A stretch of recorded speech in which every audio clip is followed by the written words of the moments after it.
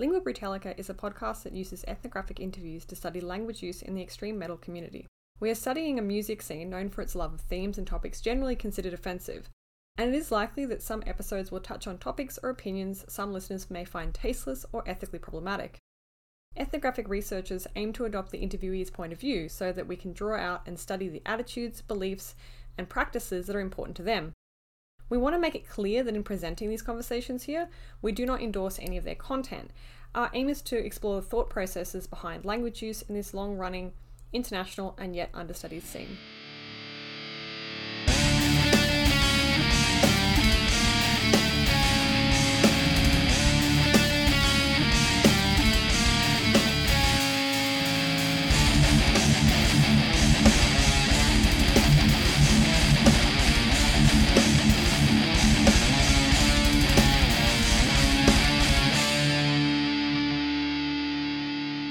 Hey everyone, welcome back to Lingüa Brütallica with me, Jess Crook, and my co-host Wes Robertson. Hello. Today we're joined by Katie Davies of Pupil. Thanks for chatting to us, and how you doing? Not too bad.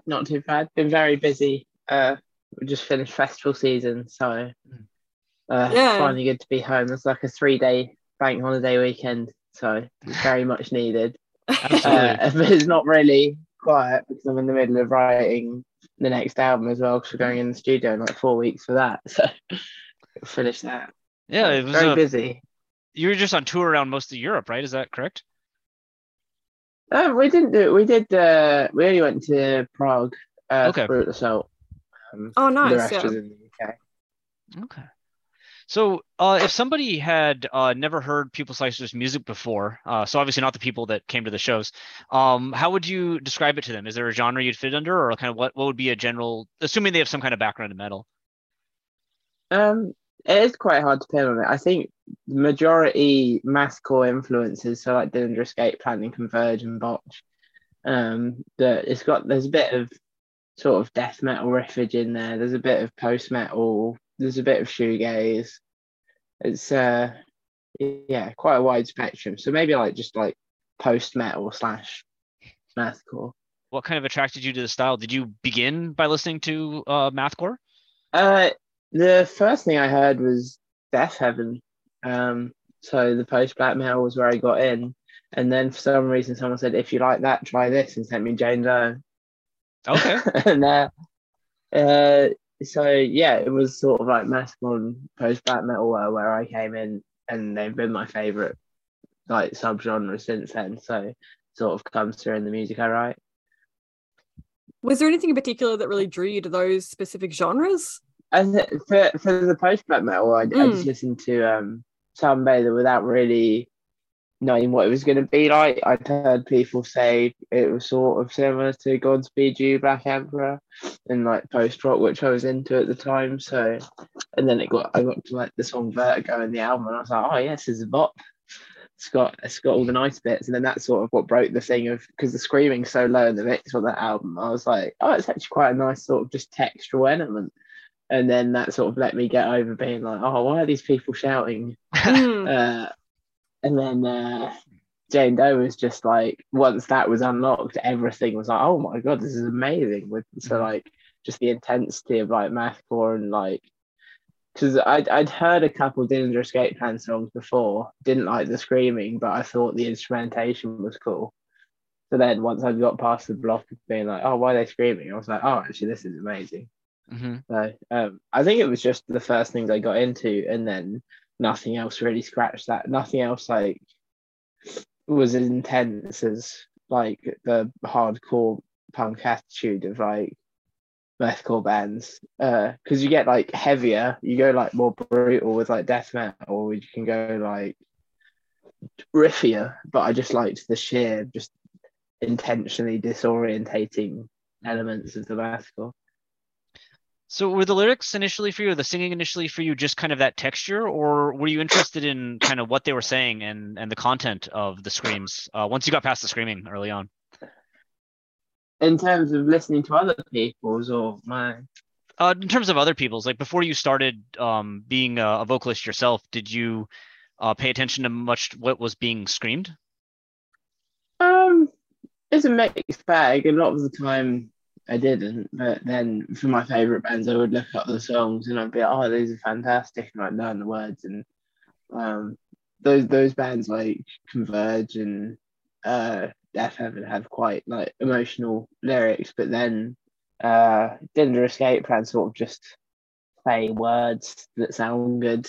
Or at least as far as I know, there's more depth to it, but a lot of the earlier stuff is just sort of, it doesn't seem like there's as much depth to it, but it's still it's finding the stuff that sounds good in the context of the song. And then when I got into like Black Dahlia Murder, Trevor's just fantastic for writing stuff that's like entertaining to read, sounds fantastic in its placement, and is delivered really well. So it's got like everything ticks. So it was a mixed bag. I think there are definitely bands where I'm like, oh yeah, that's fun. Like Mouth Breathers' first two EPs, like I know those vocals aren't delivered in a proper way, and they had to stop doing them because they were trying to stroke. But the delivery on that is fantastic.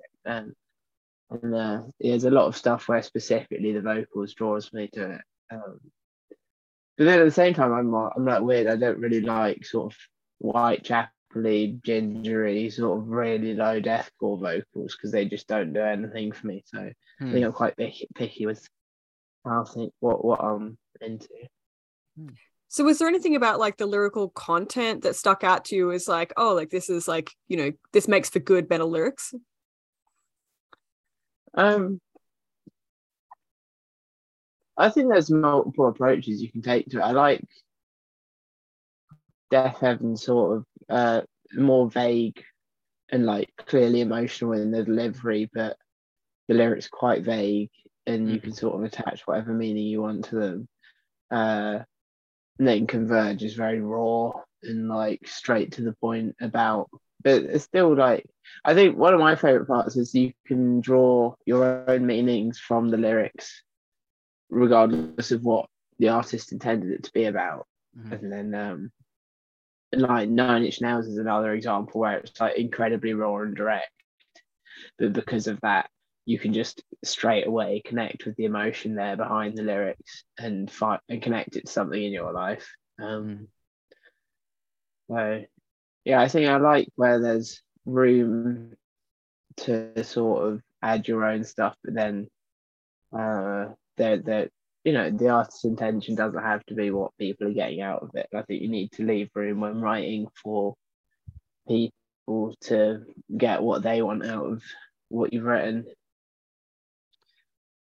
So I mean, you mentioned like bands like Black Dahlia Murder, and Trevor's lyrics, who I've all been a huge fan for a long time of the way that kind of he approaches as well. But what elevates that to kind of the level of being good metal lyrics versus, you know, I mean, we've all heard a metal song that's about horror and gore, which is just kind of like gross or just like, you know, cringy. What takes it up to that level where it becomes something like, oh, this is enjoyable to read despite being horrific, in the way that kind of Black Dahlia does?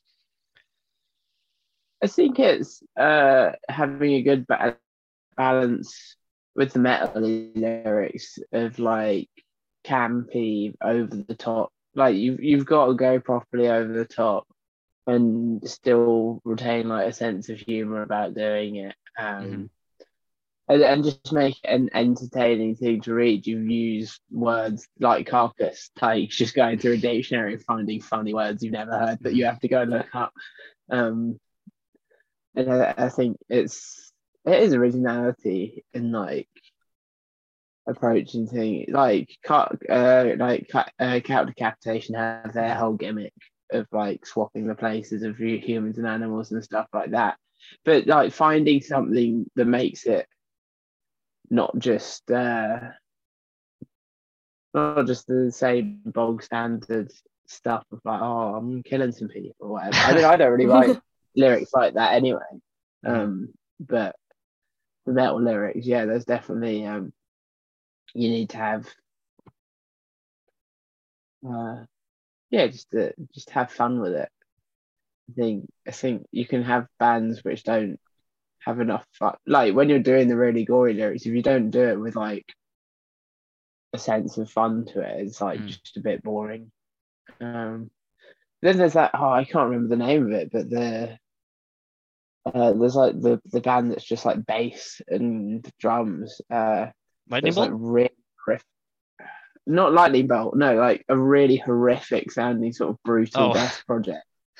And it's like called like something raping the child or something. I can't remember. That might not be it, but that might be a song title. But it's just like horrific, horrible lyrics and like the worst thing you've ever heard. And it sounds like funny at first because the vocal delivery is like snorting and stuff.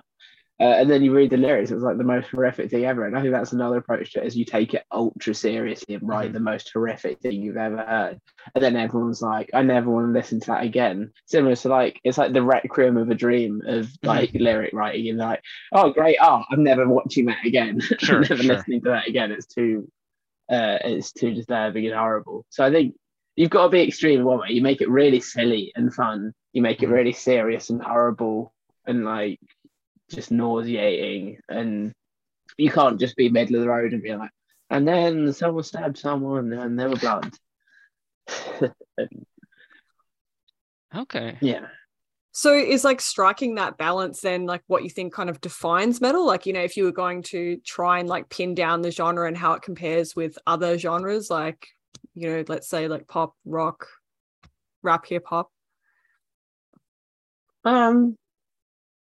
I don't know, because that's pigeonholing every metal band into needing to write gory lyrics, because like that's only really in the sort of death metal sort of section, and even there in the death metal world, there's bands not doing that. And then you look at like post metal lyrics or sort of like mathcore bands all do their own thing, the more lean to the punky political side of things.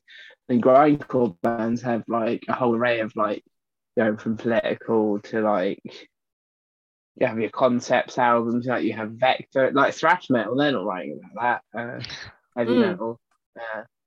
That'd be quite funny to have a thrash metal writing about sort of gory stuff. But yeah, so I don't think, I think whatever you're doing in whatever genre, you need to commit to what you're doing. Like Vector fully commit to here's a like ridiculous sci-fi adventure.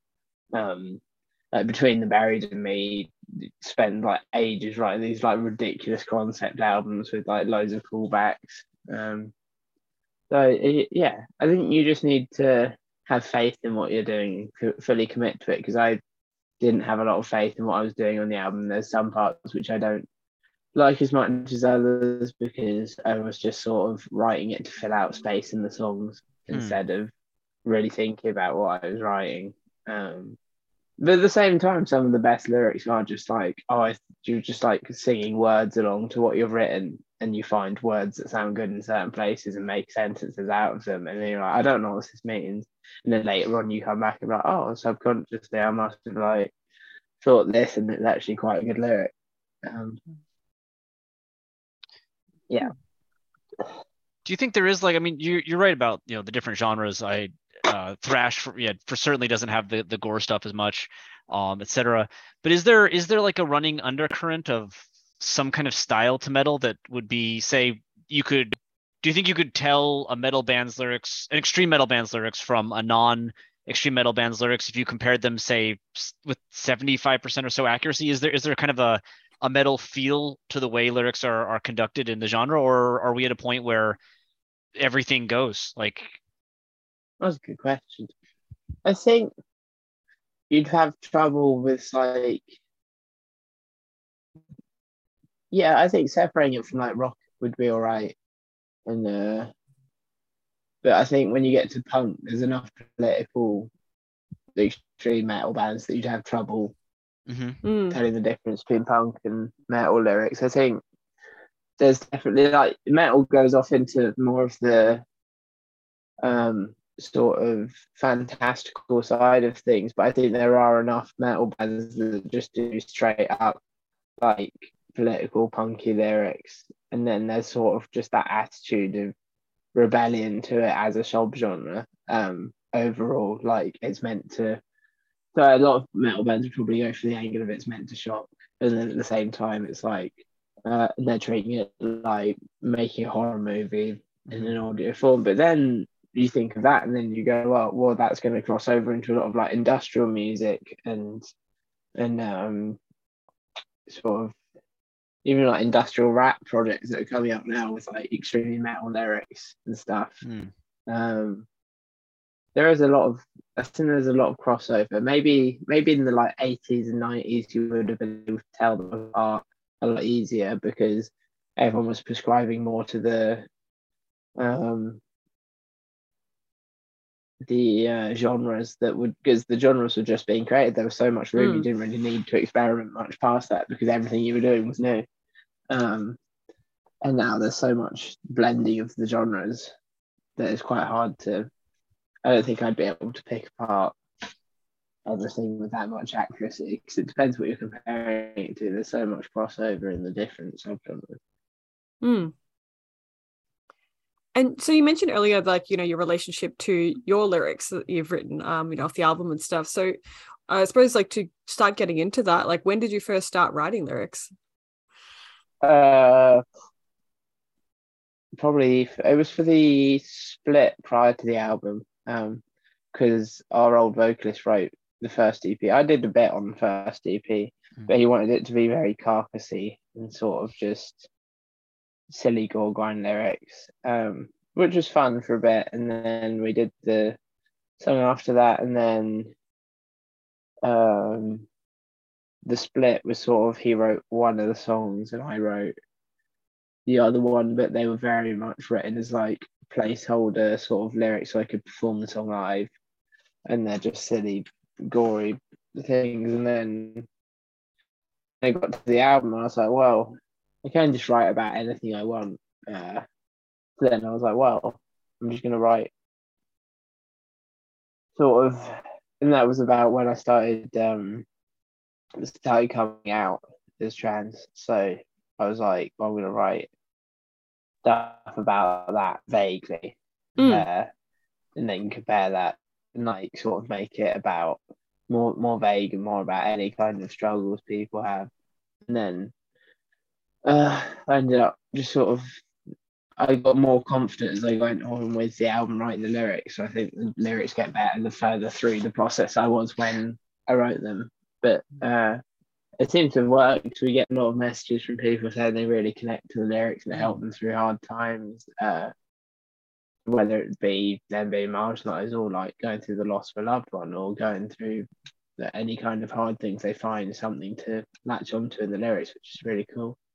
That actually segues really well into the question we're going to ask right before we get into some of the more specific choices you made in the lyrics, which is that, you know, historically, due to some of the, you know, carcassy gore stuff we've talked about, there's been arguments that metal lyrics like don't mean anything or they're just like a horror movie. But your lyrics obviously, you know, have a bit more of a personal background to them, singing about things that you've gone through, and we're just kind of wondering, was it tricky to switch kind of into that? Was it difficult to speak about like yourself and your you know what you've experienced in metal, or was that something you found that just became quite natural to the genre or the music that your band makes? It was more tricky just feeling confident enough to talk about things. Yeah, I think it was a natural, like, because for the subject of what the lyrics can be in this sort of music, that's fine, because like there's a lot of personal and like political messages in the genre already. It's just having the confidence to really commit to it and make it specific enough with while keeping the vagueness that other people can use to connect to whatever they're going through. Okay. So there was always an intent to leave even the like more personal stories open to some level of interpretation. Yeah, because I was at the same time, I don't want to just be writing my life story out and putting that much of myself down. I put a lot of myself down on the paper, but yeah, I didn't want to make it too specific. Well, yeah, leading into like more discussion of your lyrics, to start off, we did want to just chat about like writing lyrics for mathcore specifically, because I think, if I'm not mistaken, Wes, correct me if I'm wrong, you're the first person we've spoken to who writes for mathcore music. So yeah. yeah, we wanted to know like what it's like writing lyrics that fit into like mathcore music, just given that like, you know, the style is kind of known for the use of irregular time signatures, syncopations, tempo changes that kind of generate that complex and fluctuating rhythm. So yeah, is there anything that you have to kind of take into consideration that you think would be, I suppose, slightly different from the kind of process that other lyricists who are writing for, you know, other less technical genres might have to go through? Yeah, it's really hard.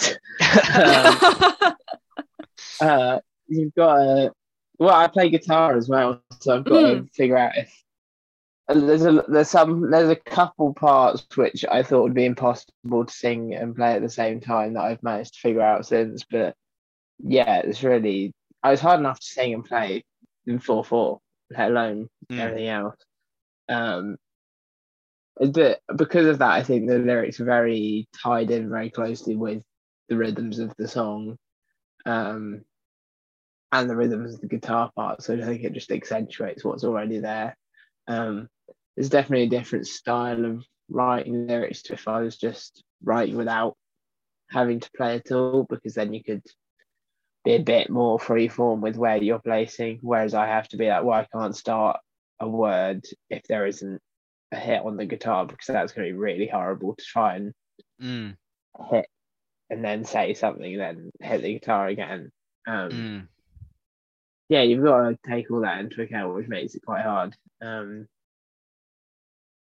That's the main consideration, just if it's playable. But I don't think that's a detriment to how the lyrics come out, because there are parts where I'm like, well, I don't think I'm going to be able to play this, but I'm going to record it like that anyway, and then see if I can figure it out, because it sounds good. Do you have to go through any kind of like technical, I suppose, process whereby like, so other lyricists we've spoken to that are writing to more regular and predictable rhythms have said that they do like syllable counts and stuff like that to kind of make sure that the words that they're writing kind of fit to the music and stuff. Do you have to do anything like that to make sure it's going to fit? Loads of counting, loads of like, it needs to be, the sentence needs to be like 4-syllable word, 2-syllable word, something 1 syllable, something 2 syllable to add up right.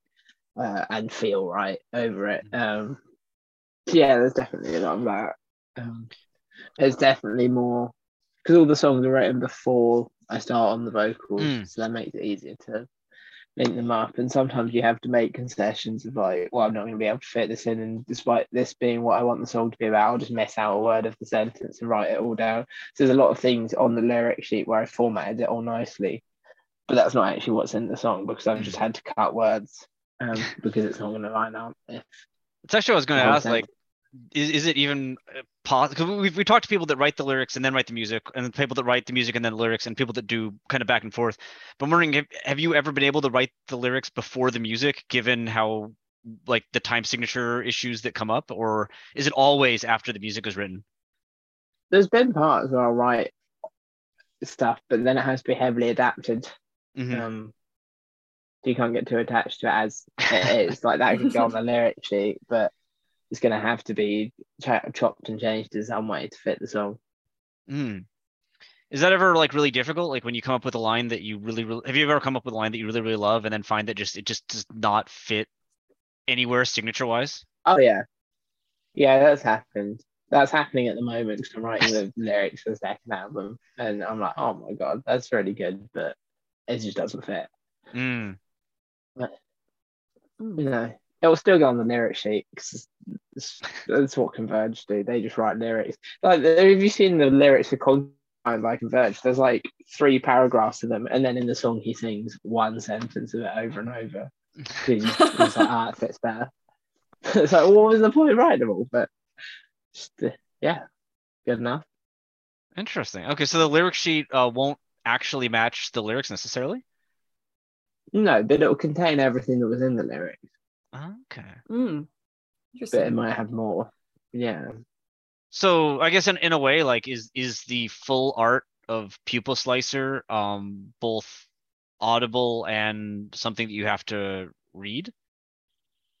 Yeah. Because there's stuff in the lyric sheet that isn't in the songs, but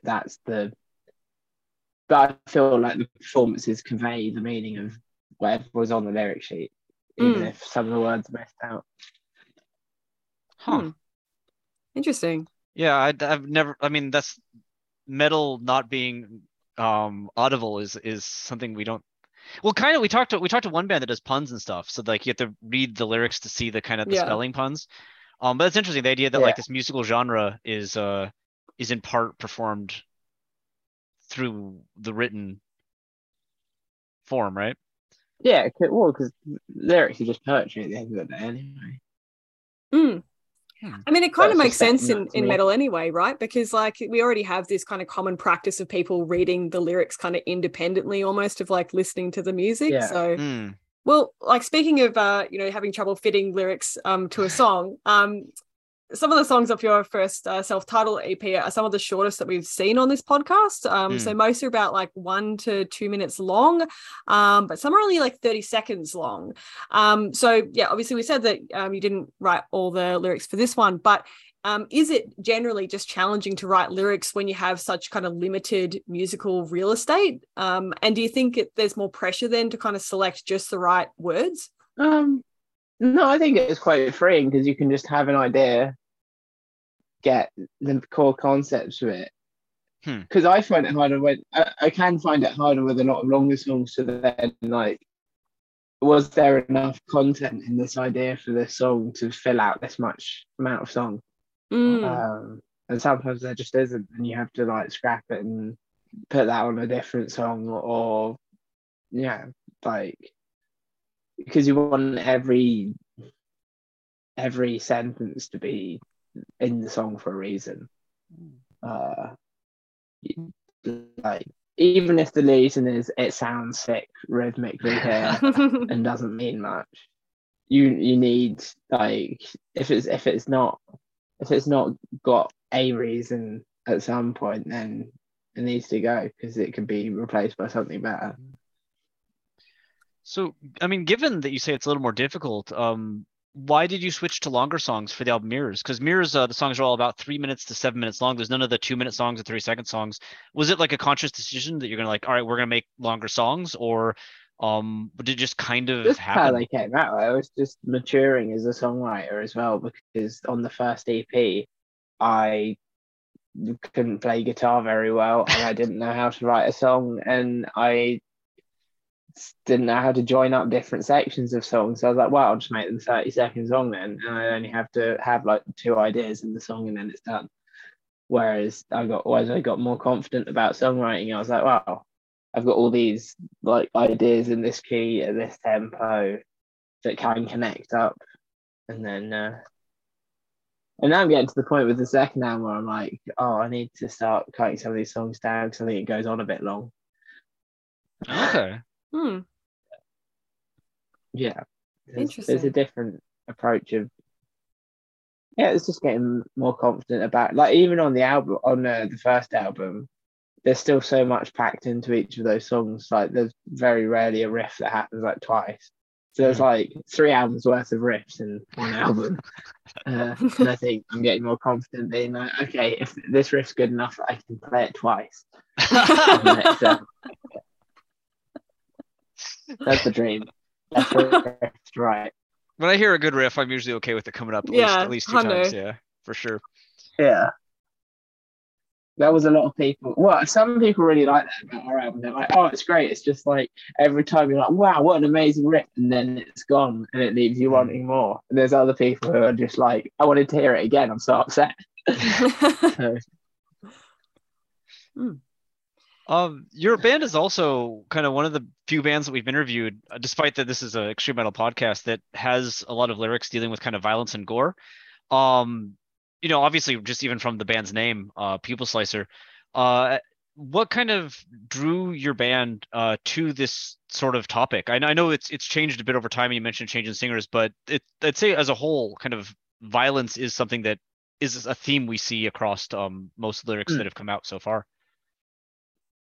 Well, on the first EP, it was just meant to be silly all kind of stuff that was over the top, and then I think using that as a vehicle on the album, it was more a way to convey emotional aspects, political issues, societal issues, personal issues, and then just make it all hyperbolic and take it to the extreme to make it more entertaining to read and listen to.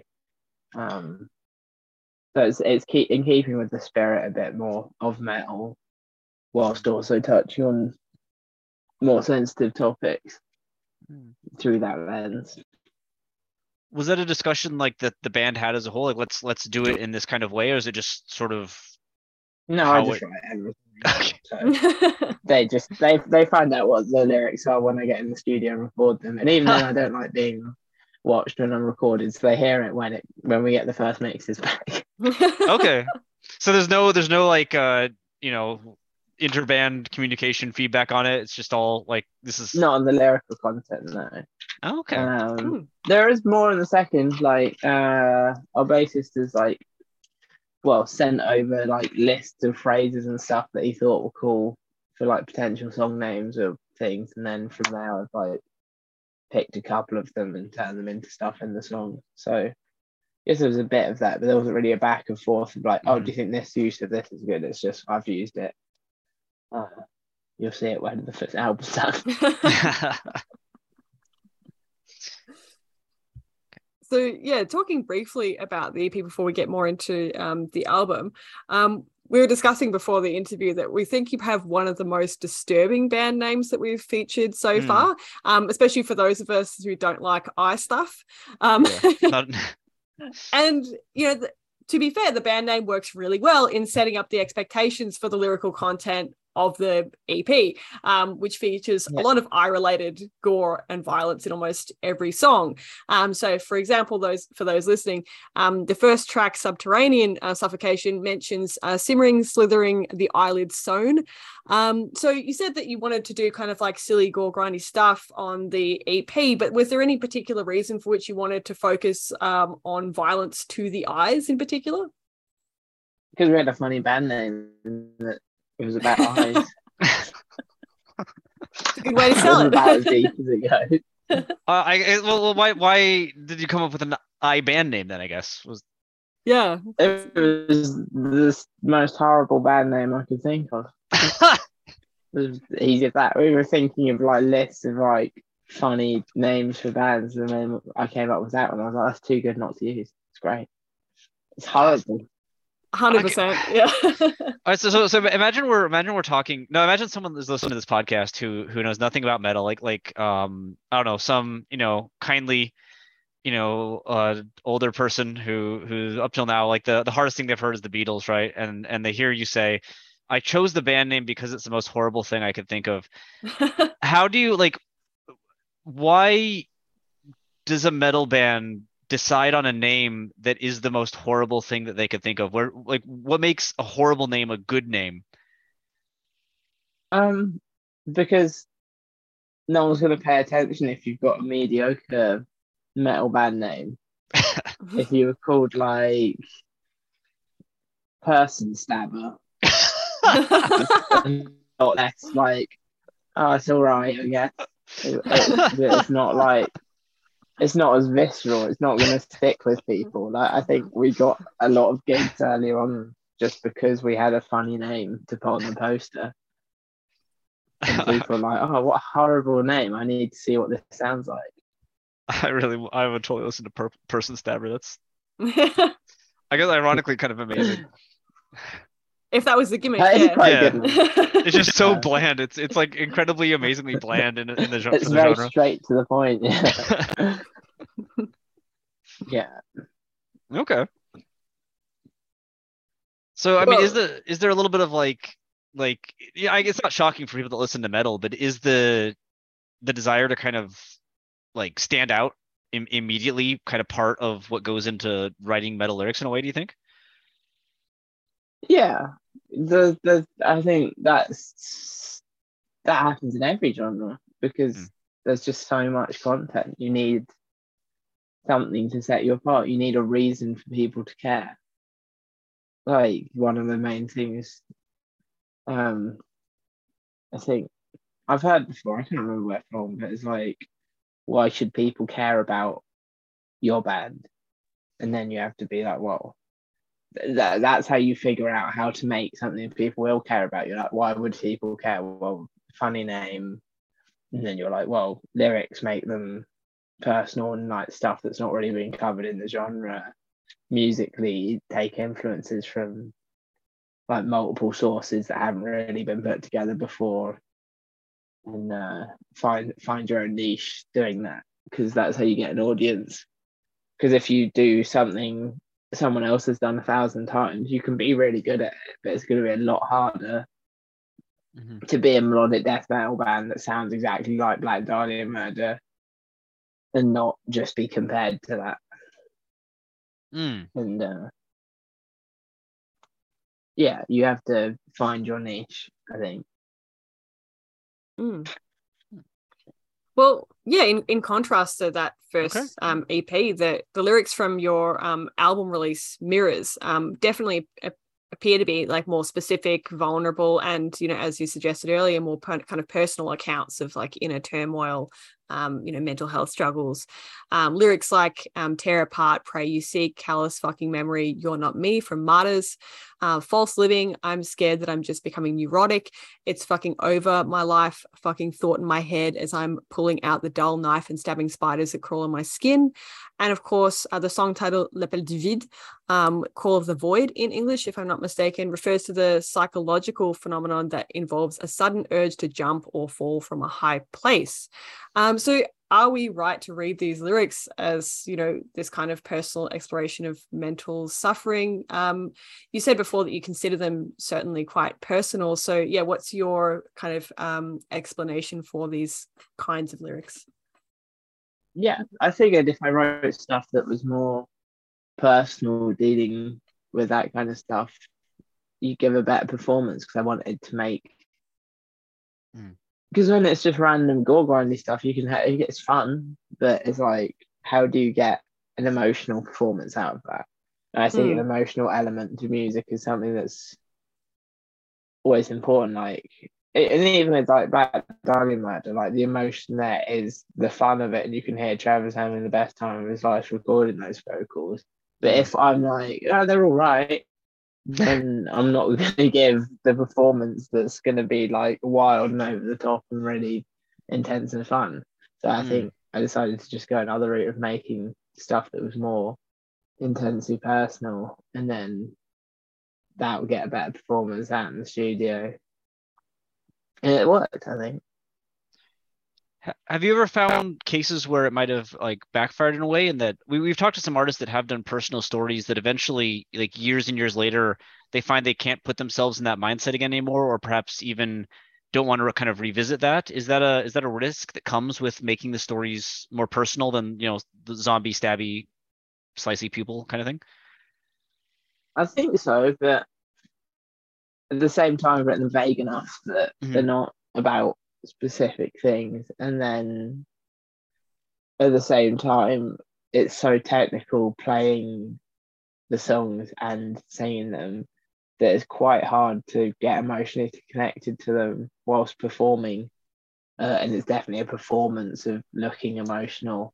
Because I'm like, oh, I'm having to play this like ridiculous part and like sing this at the same time, and remember to be exactly on the mic, and then remember to like not just stand with your legs together. You've got to like have a wider stance on stage, and then you've got to remember to like interact with the crowd properly. And there's just so much going on in a live scenario. It's quite hard to like be like, this song's about this, I'm feeling this at the moment.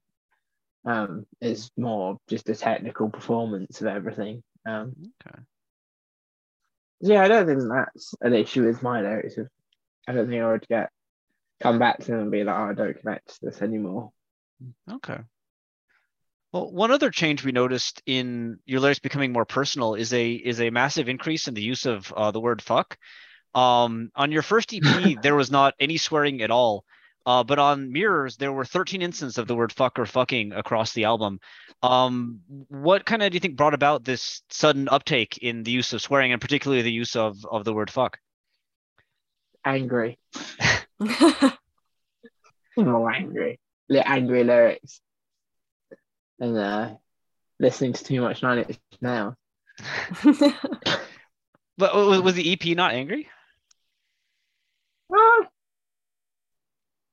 don't think it was. It's more storytelling. It was like narrated, like things happening, but I don't think it had an emotional attitude to it. It was like portraying events that were like dramatic and horrific, but it wasn't anger directed at anyone or anything. And then the album definitely is anger directed at specific people, specific things. Well, it's interesting because like swearing is something that we talk about a lot on this podcast, because people seem to have very kind of polarizing views on it in metal, because just about everyone we've interviewed kind of swears in their everyday life. But a lot of people we've spoken to say that they tend to avoid swearing in their lyrics because, you know, despite recognize it as a common kind of metal trope, they think that it's, you know, maybe too common to like keep using. But on the other hand, we have also spoken to people who have expressed kind of similar views to you that, like, you know, well-placed swear word can convey some kind of important sense of like emotionality, right? So is that generally your view on swearing more broadly, or do you have a different perspective? Yeah, I think I know I should try and swear less in real life because I do too much. But I think in lyrics, I don't want it to be in there for the sake of being in there. But sometimes it just sounds really good. It's a powerful word. It's powerful to use a swear word, and it like has a certain bite to it that you don't get from just saying another word that sounds similar in that same space. So it's either it sounds really good where it's placed, or it's needed for the emotional context to really come through powerfully. So I'm not really putting it in there just for the sake of putting it in there. It's either it sounds really good in this position, or it adds to the emotional context here. Does swearing make the lyrics? So if there isn't a way to put it in there, I'm not going to do it. Like I'm not. I would rather they don't have swear words in because then it makes it easier for like radio play and stuff. So, true. But sometimes it's like, well, I'm not compromising the art for that sake. So, does swearing make the lyrics to you though feel more like? I guess not to use the word personal too much, but like if they're swearing in it, does it feel more authentic rather than telling a story about, again, like, you know, kind of gore grind violence? Yeah, because it's a more personal delivery of the feeling of it's conveying the emotionals more, the emotional content more honestly, I think. I think almost all of your songs, if not all, are written from the first person perspective. So wherein the singer is, you know, I or me telling the one telling the story. And in fact, I think 6 of the 7 songs from your eponymous EP and 10 of the 12 tracks off Mirrors are written primarily just in first person. So was this also kind of part of that process of delivering this kind of deeply personal and emotional performance? I don't know if it was conscious. I just end up writing a lot of stuff with I and you and stuff if I'm talking about specific things from specific angles. And I've thought like, oh, is it too much to just do every song like that? So I am conscious of it and trying to think, well, does it have to be that way? Is that? But for a lot of stuff, it does make more sense in that context to have it coming from that perspective. But then on the second album, now I'm writing the lyrics. There's more.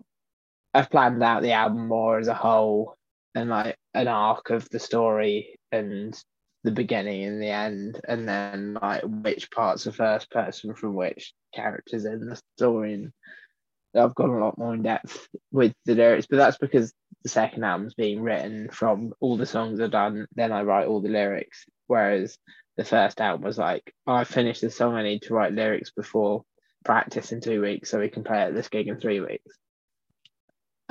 So the lyrics lyrics were like there are overarching themes on the album, but it wasn't written as a singular art piece. Okay.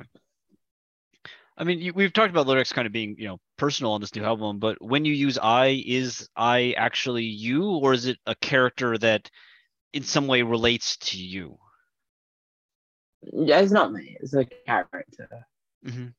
It's the protagonist is whoever the listener is, I think, or if the listener wants to put themselves in their shoe, or the listener wants to go, I relate to the protagonist of this song. And the I definitely switches perspective in different songs at different points in different songs to be different characters throughout the album. Oh, so not within a song, but across tracks? And within songs as well. Wounds has like multiple angles. Okay. And then we did that with Luke singing some of the vocals and then me singing the others.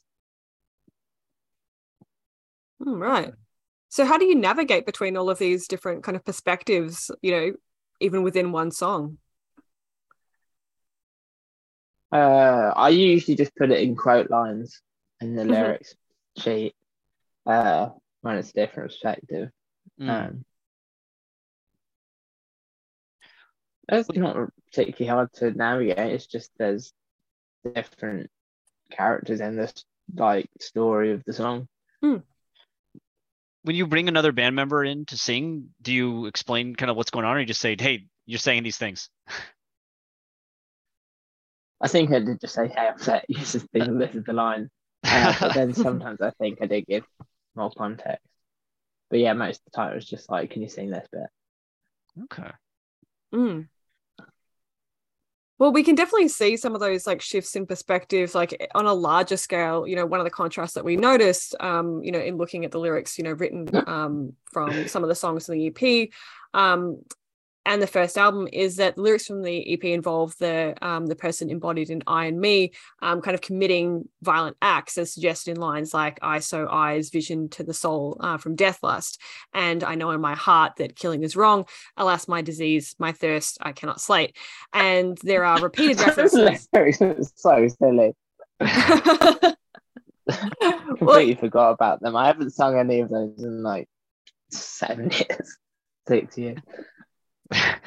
Well, it's kind of interesting, when you look back, because a lot of the lines do kind of imply like committing acts or imply culpability in those acts, whereas like on Mirrors, there are several songs where it seems like some kind of unknown person addressed as you is the one performing violence that the singer, the protagonist, is kind of a victim of and is fighting back against. So just for an example, the line, "The work will never be done, finding new beings to corrupt and taking them down to your level of malignant rancor of martyrs," is immediately followed by a line, "Die narcissistic fucking waste, controlling every little thing I do."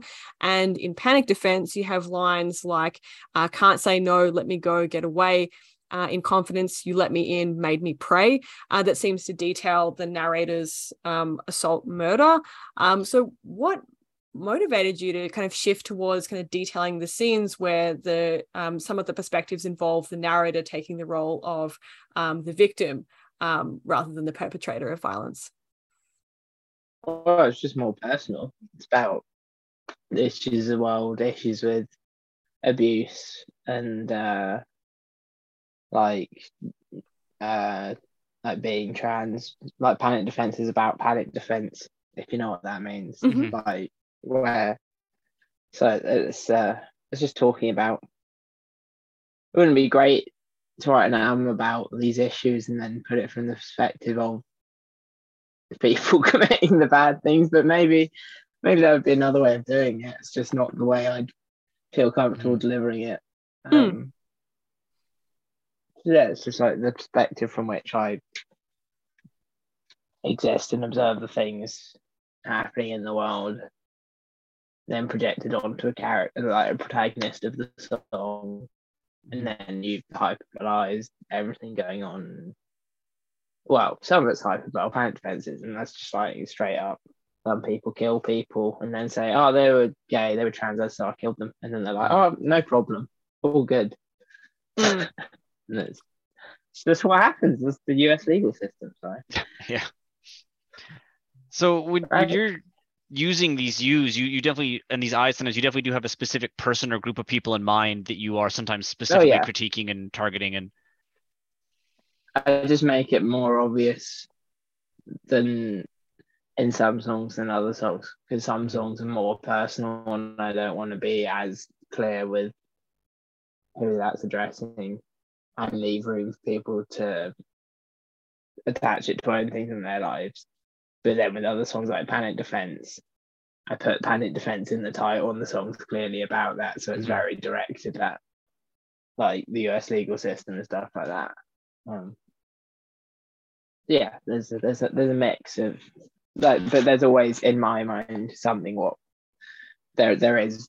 I know what the songs are about, but some of them I won't say as clearly as others because I want people to be able to add their own meanings in there. So is the clarity of the title then in some ways a hint to readers or listeners about how much you're kind of willing to give away? Maybe, yeah. Okay. One thing we're also wondering is with this kind of this taking the perspective of an actor in these songs often. We noted a lot of tracks. There are 7 actually across 6 of the 12 songs in the album where you used rhetorical questions such as "What is this I'm seeing?" or "It couldn't get better from here, right?"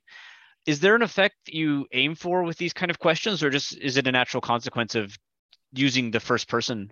I think the rhetorical questions are more a reflection of like an inner dialogue going on in the song, like different trains of thought within that perspective that makes up the primary perspective of the song. Well, going back to something that you mentioned earlier, like, regarding using the quotes and stuff, we're just wondering, like, with that though, like, because it's something that you can see certainly on the lyric sheet, but not something that you can necessarily like perceive just by like listening to your vocal delivery. Is there any like potential then for the chance like that somebody will like kind of misinterpret the lyrics or like how the different kind of voices relate to each other? No, because no one will know what I'm saying unless they read the lyrics sheet. Excellent answer. Yeah, good point. Yeah. So, I guess we kind of mentioned this like the written lyrics being part of Pupil Slicer's art then. But would you say personally that you hope the people do go and read what you've written then? I mean, obviously, not like demand it, but is it something you hope they do, or have you had people come up and said, "Hey, I read the lyrics and I really connected with what you've written rather than what you've sung"? I think if you're interested, read them. If not, then enjoy the songs, because I don't read like a majority of anything that I listen to, and I've got no idea what they're saying. I find it really hard to even like because I'm autistic. Like I like just watching like a film I have to watch it with subtitles. So if I'm listening to like a pop song, even though they're singing cleanly, I can't hear what they're saying. I can't work out the words. So for me, a majority of music is whatever meaning I prescribe to it, and then if I go and read the lyrics later on because I really like it and want to know what it's about, then I'll do that. So I think other people can do that if they want, but I feel like emotionally the performance on the album also conveys whatever it is I'm trying to convey. Either way, there's other people like, oh, it's such a great emotional delivery on the album. They haven't read the lyrics, but I'm like, oh, good, you got that out of it. So and then you just got the song titles to sort of go off, and then you can make up what you think the song's about or whatever words you can grasp out of it. Oh, so you're very you give the listener a lot of freedom then in understanding the song in their own way. Yeah. Has anyone ever like kind of come up to you with like an interpretation of like songs or lyrics and stuff that you think is like way far afield of like what you kind of imagine the song to be about? Not really. People are pretty bang on. People just turn up and be like, "Oh, is this song about this? I think it is." And I'll be like, "Yeah." Pretty much every time it's like, "Yeah, you got it." Okay. Now So don't no- tell other people. You've got to work it out. They've got to work it out as well. That actually, again, links to something. It's interesting. A lot of these comments you're making kind of link into the next question we had, because one thing we noted in the lyrics in general is that your language use is pretty straightforward, which maybe helps with interpretation. Is then the majority of vocabulary are things we might see in everyday conversation. So, for instance, like the opening lines of Mirrors are more fun than television has my conflicted being, body and blood. I try to fake with earnest. It's never good enough, which, most English speakers are pretty, conversational terms. But you still, in some cases, use less common multisyllabic words like malignant rancor, renewed ardor, typhon of enmity. And so we're wondering, how do you decide when to use kind of the simpler terms that appear more commonly? And when do you decide to use kind of these bigger terms that we see? There's the metal stereotype of the huge, gigantic thesaurus words in the titles, puritanical, euphoric, misanthropia kind of stuff. When do you try to strike a balance? Do you prefer the simpler words, or is there an effect you are aiming for by switching back and forth between them at sometimes? I think there's just the issue of a lot of the parts of this music. There is no room for anything more than like 1 to 3 syllables in a word, because you can't fit it unless you stretch a word out over like 3 bars of the song. So there just isn't room for it. So, but I do think it conveys something a lot clearer using the more basic language. But then there is times where it's like, well, I've got this idea, but it sounds too straightforward, it's not elevated enough. Like if you were gonna say, like, instead of malignant rancor, you could be like, your bad attitude doesn't really like convey with the same like weight that you'd get from like malignant rancor, or like the typhoon of enmity. You could be like, I was upset.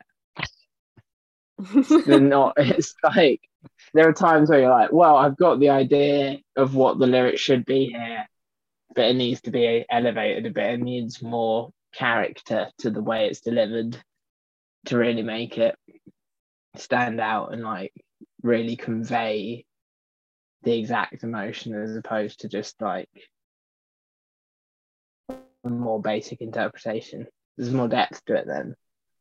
I mean, in some of those cases, it seems like it's kind of underselling the emotionality a bit if you were to write it using more kind of basic language, if you like. Like, I mean, I am upset versus like typhoon of enmity. I mean, the latter seems like it packs a more powerful emotional punch, right? Yeah. Is that kind of heaviness, that weightiness, to kind of borrow the terms that you had there, is that something you find is really effective for metal, or more broadly just for poetry, or more broadly than that, even just for conveying emotion in any context? Yeah, I think everything. Like, you want to convey the emotion with words that most accurately meet what you think. Yeah, that's exactly what this emotion is. That's exactly what the meaning of this is. Instead of going for something that's like, well, it gets the idea across, but it doesn't have the depth to it, that it's not covering all the facets of the idea.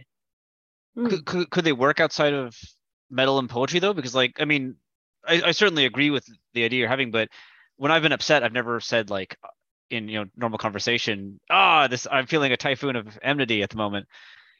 Like, I guess in that situation, yeah. But in the terms, in like art, definitely. Like, and yeah, in terms of art, like in a film, a David Lynch film, someone could say that, and you'd be like, oh, great dialogue. But no one would ever say that. What about like an Ed Sheeran song though? Could he say, like, I'm feeling a typhoon of enmity, and would it come off okay? Instead of, I've never listened to, I don't know his lyrics, but I think he says more like I am sad kind of thing, right? I think it depends on the delivery. I think in pop music you do get songs where it's like phrases that wouldn't really typically be said.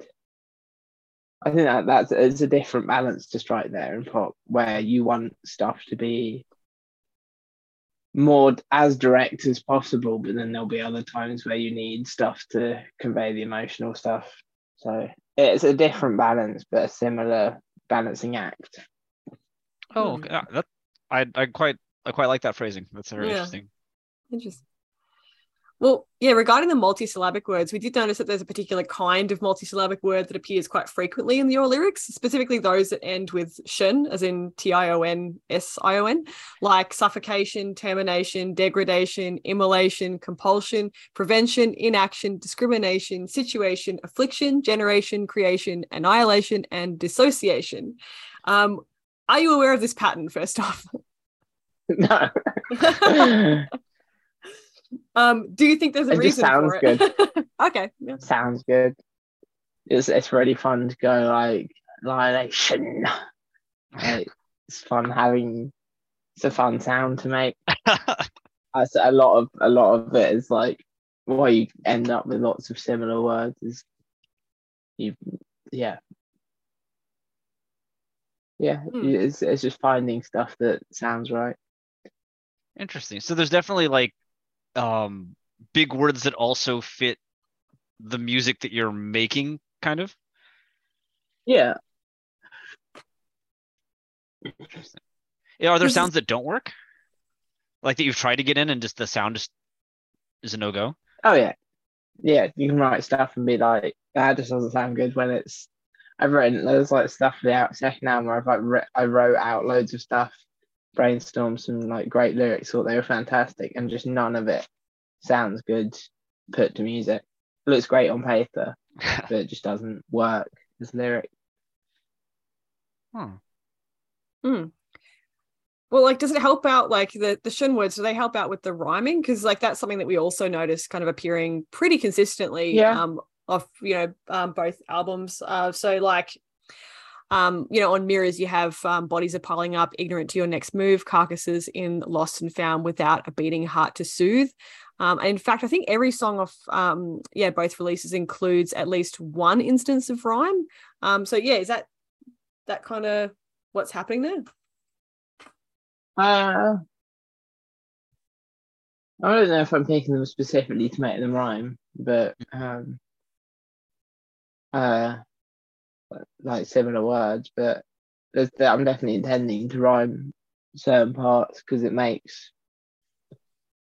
I don't know, I think it gives more structure to the lyrics over something that's already quite loose in terms of structure and like things not repeating and stuff. So it's good to have some grounding in there to tie it all together. Oh, interesting. So the rhyme kind of conflicts with what's going on in the music in a way? It doesn't conflict it, but it helps strengthen where a musical phrase comes up twice and then you have the lyrics rhyme on those, and then it's clearer that it's recalling an idea or repeating something, so that there's more structure to what you're hearing and it's not complete chaos. Okay. So without the kind of the rhyme in the songs you think would have less kind of a core, I guess, or like something holding them together? Yeah, it's less cohesion to it all, I think, if that wasn't there. So even if you can't understand the lyrics, you can still hear the sounds of the words. So you would be able to pick up on like the same sounds, like rhyming at the end of things, without knowing what the words are. Because in an audio way, like just auditory, like they sound similar. I'm gonna kind of apologize for this next question because it's so hypothetical that it's honestly just kind of dumb to even try asking, but bear with me. If you were in a completely different metal band that did have a more traditional structure, do you feel like that would give you the ability to rhyme less? I don't know. I like rhyming anyway. Okay. It makes it easier to write lyrics. Because you can just like figure out what the next line is just by finding a word that sounds similar and then making a sentence to connect them up. Okay, cool. Thank you for putting up with that question. I appreciate it. Yeah, well, like, I mean, speaking of other kind of like layers to your lyrics, we notice as well that a lot of the rhyme is paired with alliteration as well. And you can see this like most clearly on tracks like Subterranean Suffocation, which includes phrases like simmering, slithering, the eyelid sewn, bloodstained bone, mutilated muscle. Is again this something that you're including kind of intentionally or consciously? And if so, like what kind of effect do you reckon it adds to the overall feel of the lyrics? I think that's another thing where even if you can't hear what the lyrics are saying, it makes for a more entertaining listen. It's something to latch onto, even if you don't know what the words are. Okay. I guess the final sort of trend we noted in your lyrics, looking at them, is that you have a tendency towards an active present voice. So for On Mirrors, for instance, 10 of the 12 songs are in the present tense, with only Panic Defense and the closer Collective Unconscious referencing the past. And there's a lot of use of verbs in the ing form. 21 on Martyrs, as in striking skulls in perfect rhythm, Iker pooling in the drain, beating out a song to please him, innocence of the victim failing, and 82 uses of words ending in ing on the album as a whole. Do you know what does this surprise you at all? And do you know what might draw you to this kind of present active tense in the way that you tell these stories? I think it makes the songs more direct, and that's a very direct album. And then ing verbs is just, it's another thing that sounds good with the shun verbs. Ing and shun? Ing and shun, yeah, they go to.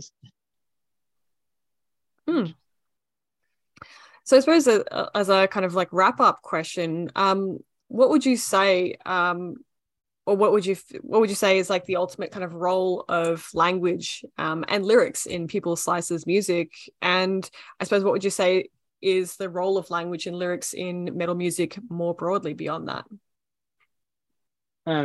For us, I think it's providing an emotional core to the music that you might get like some idea just musically, but really the emotional core of it's in the lyrics, and then that gives new context to all the rest of the instrumentation. Sort of elevates everything. That's the great in the sum of its parts, like reading the lyrics on their own or hearing an instrumental version of the song. It's the emotional context which then gives the instrumentation more weight, and I think on the whole across metal it's probably similar, like where you want the lyrics to be informing the tone and the meaning of the song, which then in turn sort of amplifies whatever's done instrumentally, and you want it all to be greater than the sum of its parts. And is that how you feel kind of lyrics, the role of lyrics in metal in other bands as well? Or is Pupil Slicer kind of particular in that?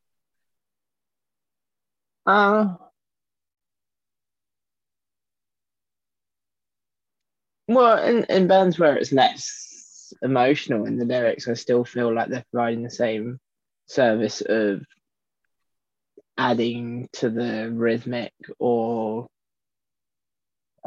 just the timbre of the music to sort of add texture and then elevate as a whole. So like that's quite a basic answer when you boil it down to me being like, yeah, lyrics are there to make the song sound better. And yet it's still a pretty unique perspective though, because I mean we have spoken to people who are just like lyrics are relatively just additional decoration, rather than kind of integral to the overall feel of the music and that kind of thing. So it's still a valid perspective, I guess, is the point of making. Yeah. I mean, yeah, it is a question, right? What would metal be without? I mean, the music obviously, as you said at the very beginning of this interview, at first you kind of don't even know what's saying. You need to get used to the screaming, but it is there, right? So what would metal be without words? I suppose is kind of the question. I don't know. There are bands I like without vocals, but I think I tend to gravitate towards ones more with. I find it harder for instrumental bands to hold my attention for as long as something where there's some voice in there to sort of add additional context and mix things up. Because that's the thing, you can give multiple different styles of vocal delivery across an album, but if there's no vocals there and the instrumentation's fairly similar throughout the album, it's a lot less dynamic. So it is like amplifying the album in that sense as well. Awesome. Yeah. Well, thanks a lot for chatting against to us. Instrumental band. It's very hard for not being an instrumental band. Yeah, it's really hard. But that's another track. You have to make all the tracks more dynamic if you're doing that, because you have to compensate for the fact that you haven't got an additional layer in there that's doing that for you. Yeah, that makes sense. Yeah. No, for sure. We're not anti. No, it's not like absolutely an anti-animals as leaders podcast or anything like that. No. Fuck Russian circles, Brütallica.